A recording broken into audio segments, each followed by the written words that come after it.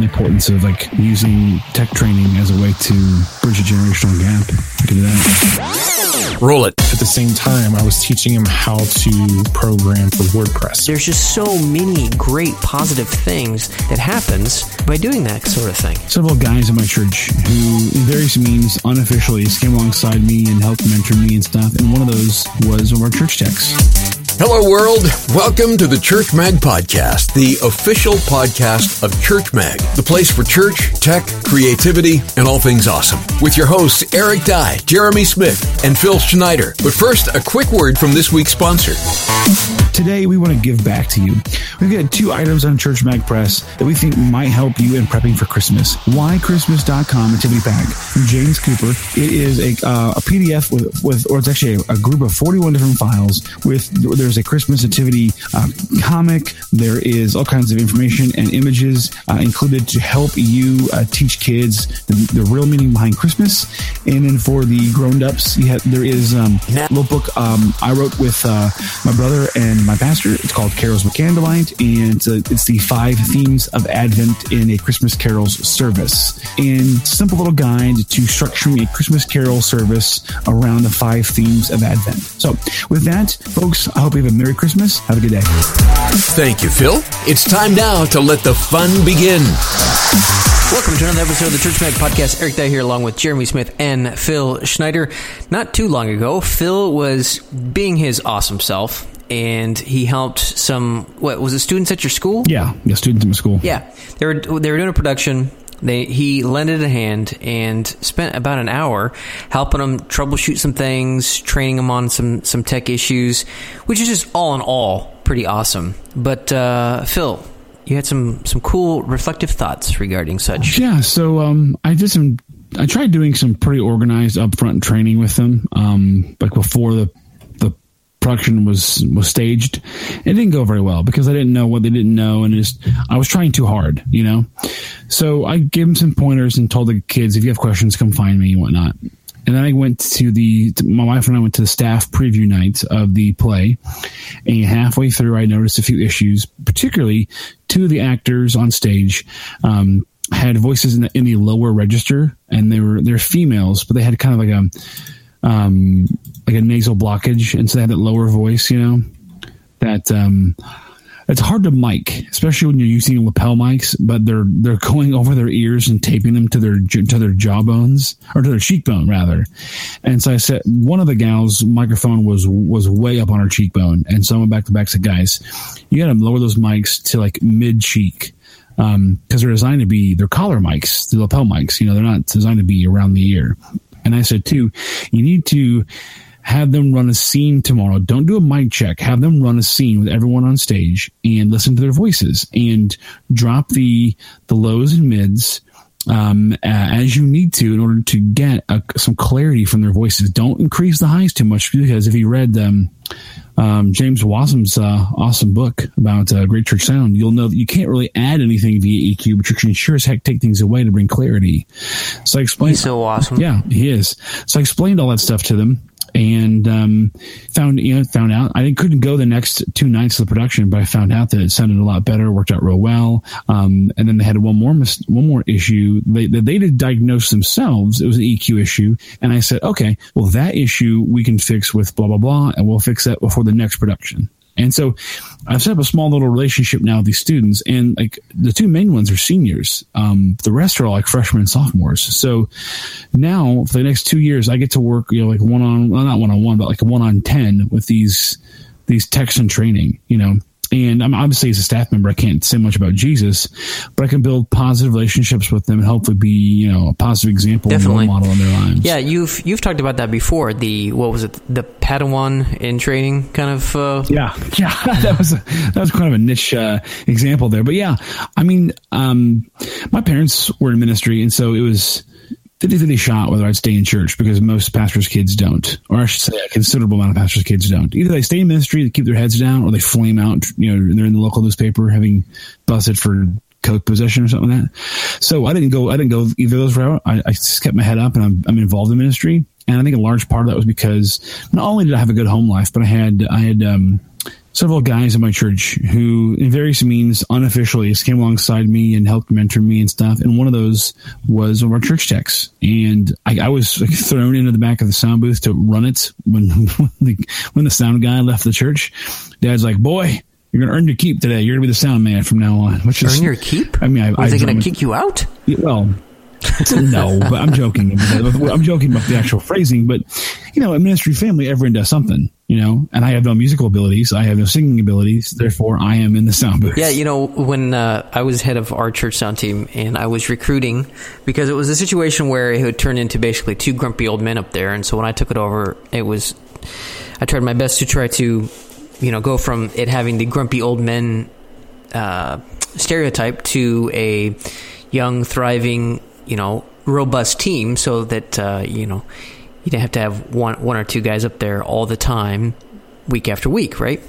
And that was probably the biggest source of volunteers were younger kids, you know, the guys and gals both in the youth group to run sound and run PowerPoint and all that sort of thing. There was just a natural attraction to it because, I mean, of everything in the church, you know, between the carpet and the chairs and the drapes, I mean, let's be honest, the tech booth is pretty flippin' cool in comparison. And so right there's kind of a natural draw. Interestingly enough, one of the tech team guys that I had eventually went to film school and is producing stuff. And so that's pretty cool, you know, to see that happen. Yeah, absolutely. I love the idea. I mean, it doesn't even have to be discipleship. I think that's really important to realize because you can use this for so many different things. Billy, you're talking about being in a role as far as being the teacher, but I would be very interested to hear what other people have had as far as experiences for using new technology for evangelism. I was, as a youth ministry, working in a community, I could use my tech background to get into the school as a volunteer and then talk constantly about how I had a background in computer engineering, talking about programming, all these different things.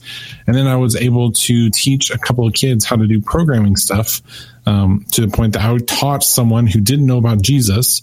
We talked about Jesus. We talked about going to church, talked about youth ministry. But at the same time, I was teaching him how to program for WordPress, creating plugins for WordPress. Yeah, I remember that. You wrote a post about that a long time ago about that experience. And so you can use your church tech gifts for evangelism as well, especially if you're able to speak into that role. Obviously, there's limitations. Like if I were a counselor in that role, I can't use that.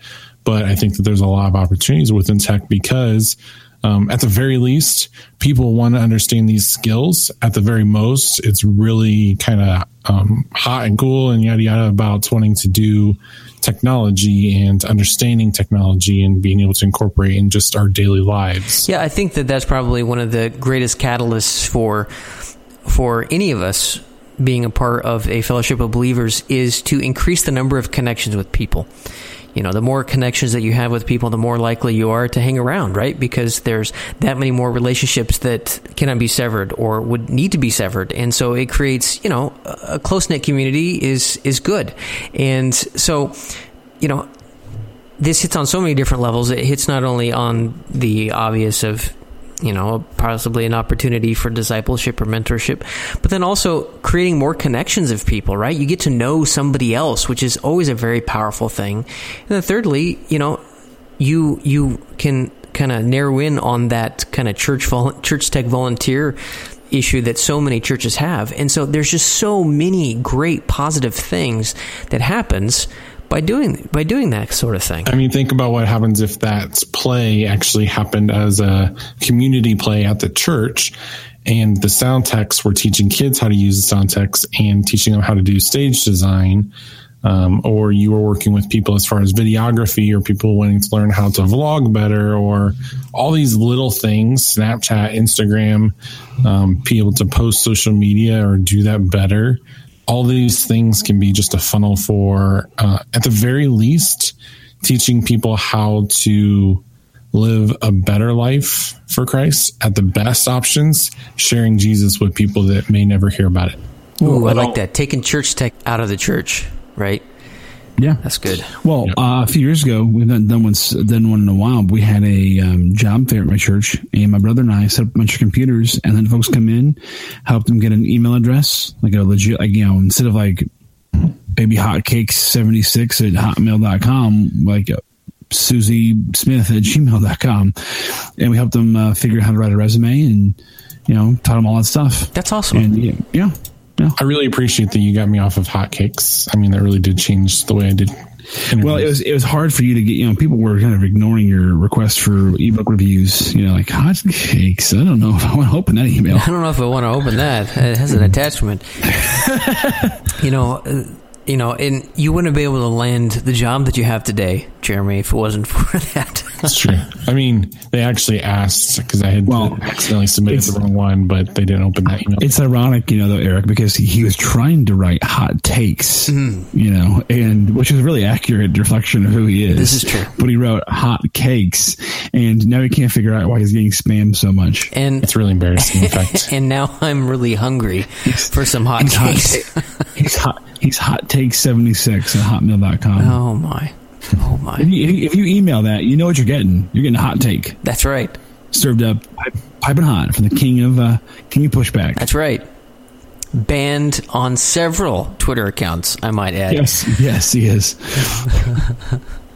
No, I really like that. You know, that's one thing. I can't wait for Jeremy to get bumped off Twitter for TOS violation when they won't touch the president. He can call people all kinds of terrible things, you know, just racial slurs all over the place. But Jeremy's going to push back one too many times and get bumped for TOS. Why are you more supportive, Jeremy? Why don't you just agree with me all the time? Why can't you support me? For the win! Fall in line, Jeremy. Fall in line. That's right. We're clones here, all right? Hive mind mentality. Get with the program. We are the Ottens. This is a deep cut Doctor Who reference. This is deep cut, like base insider talk right here.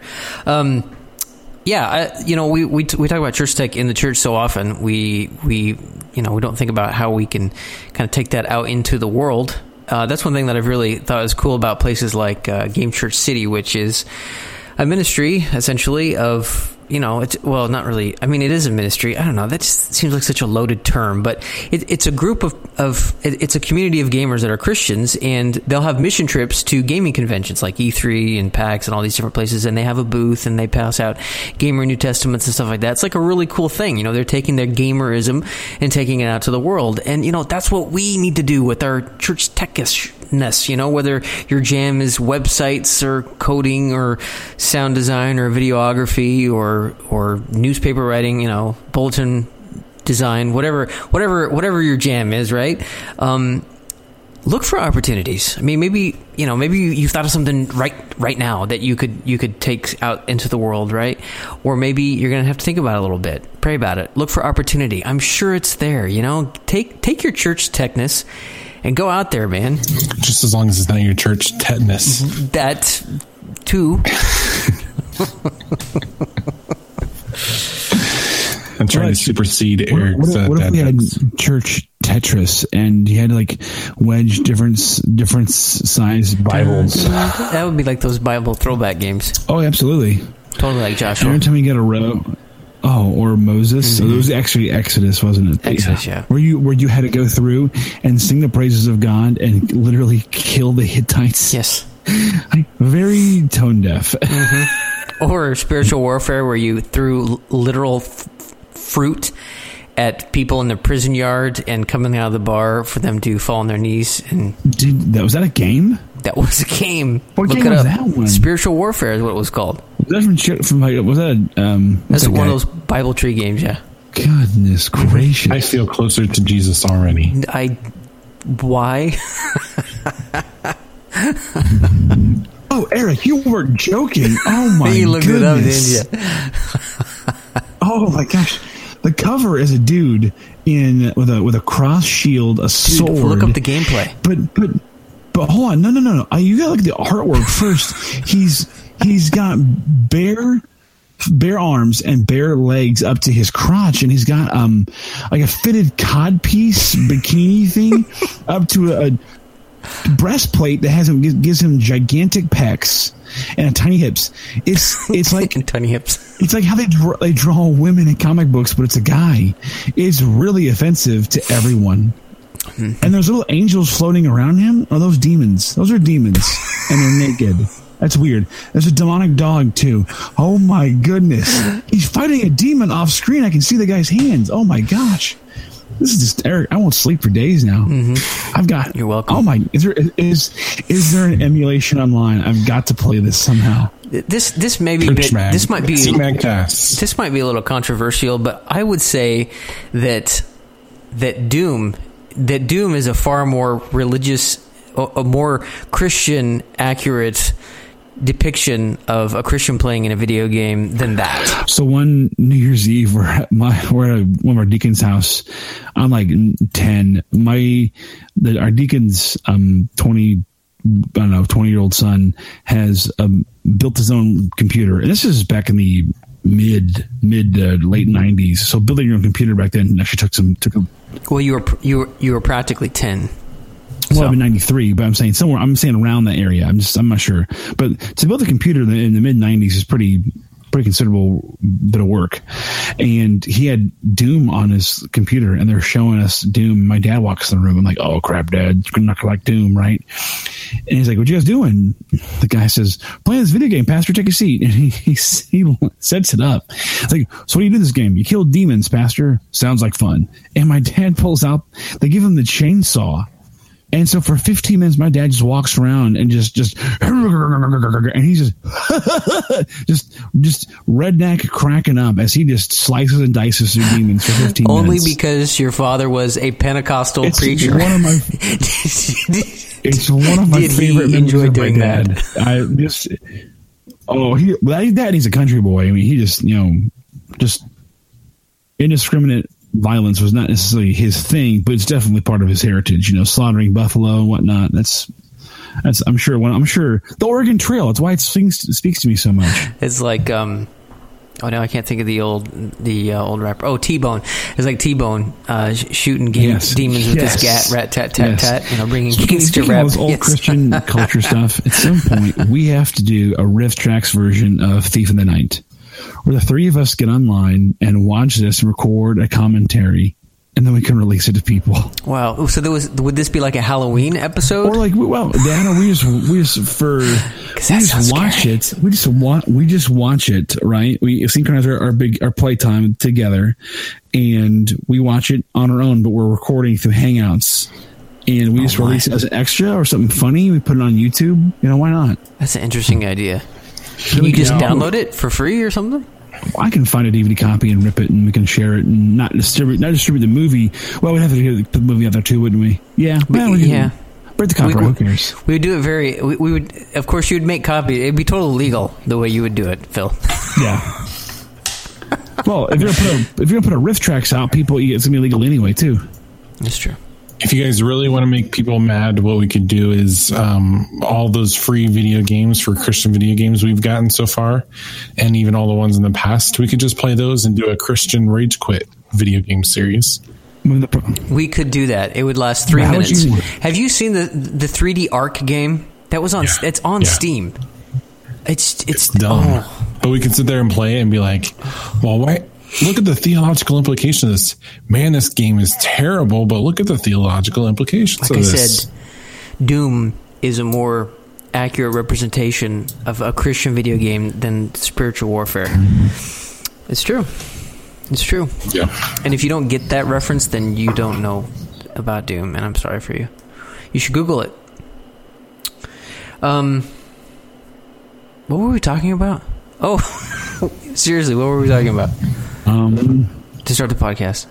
I don't think I remember. We were talking about working with young people. Yeah, we're working with young people in church tech. Yeah. Okay. Yeah. Take your skills and talents, take them outside the four walls of the church. It's a good lesson for everybody, but I don't know. I haven't really thought that much about it regarding church tech. There was several months ago, I went to a local electric co-op meeting thing where they were talking about the faster internet they're going to be bringing to us folks out here in the country, and there was a a professor of, I want to say, some sort of physics at one of the universities. Really smart guy.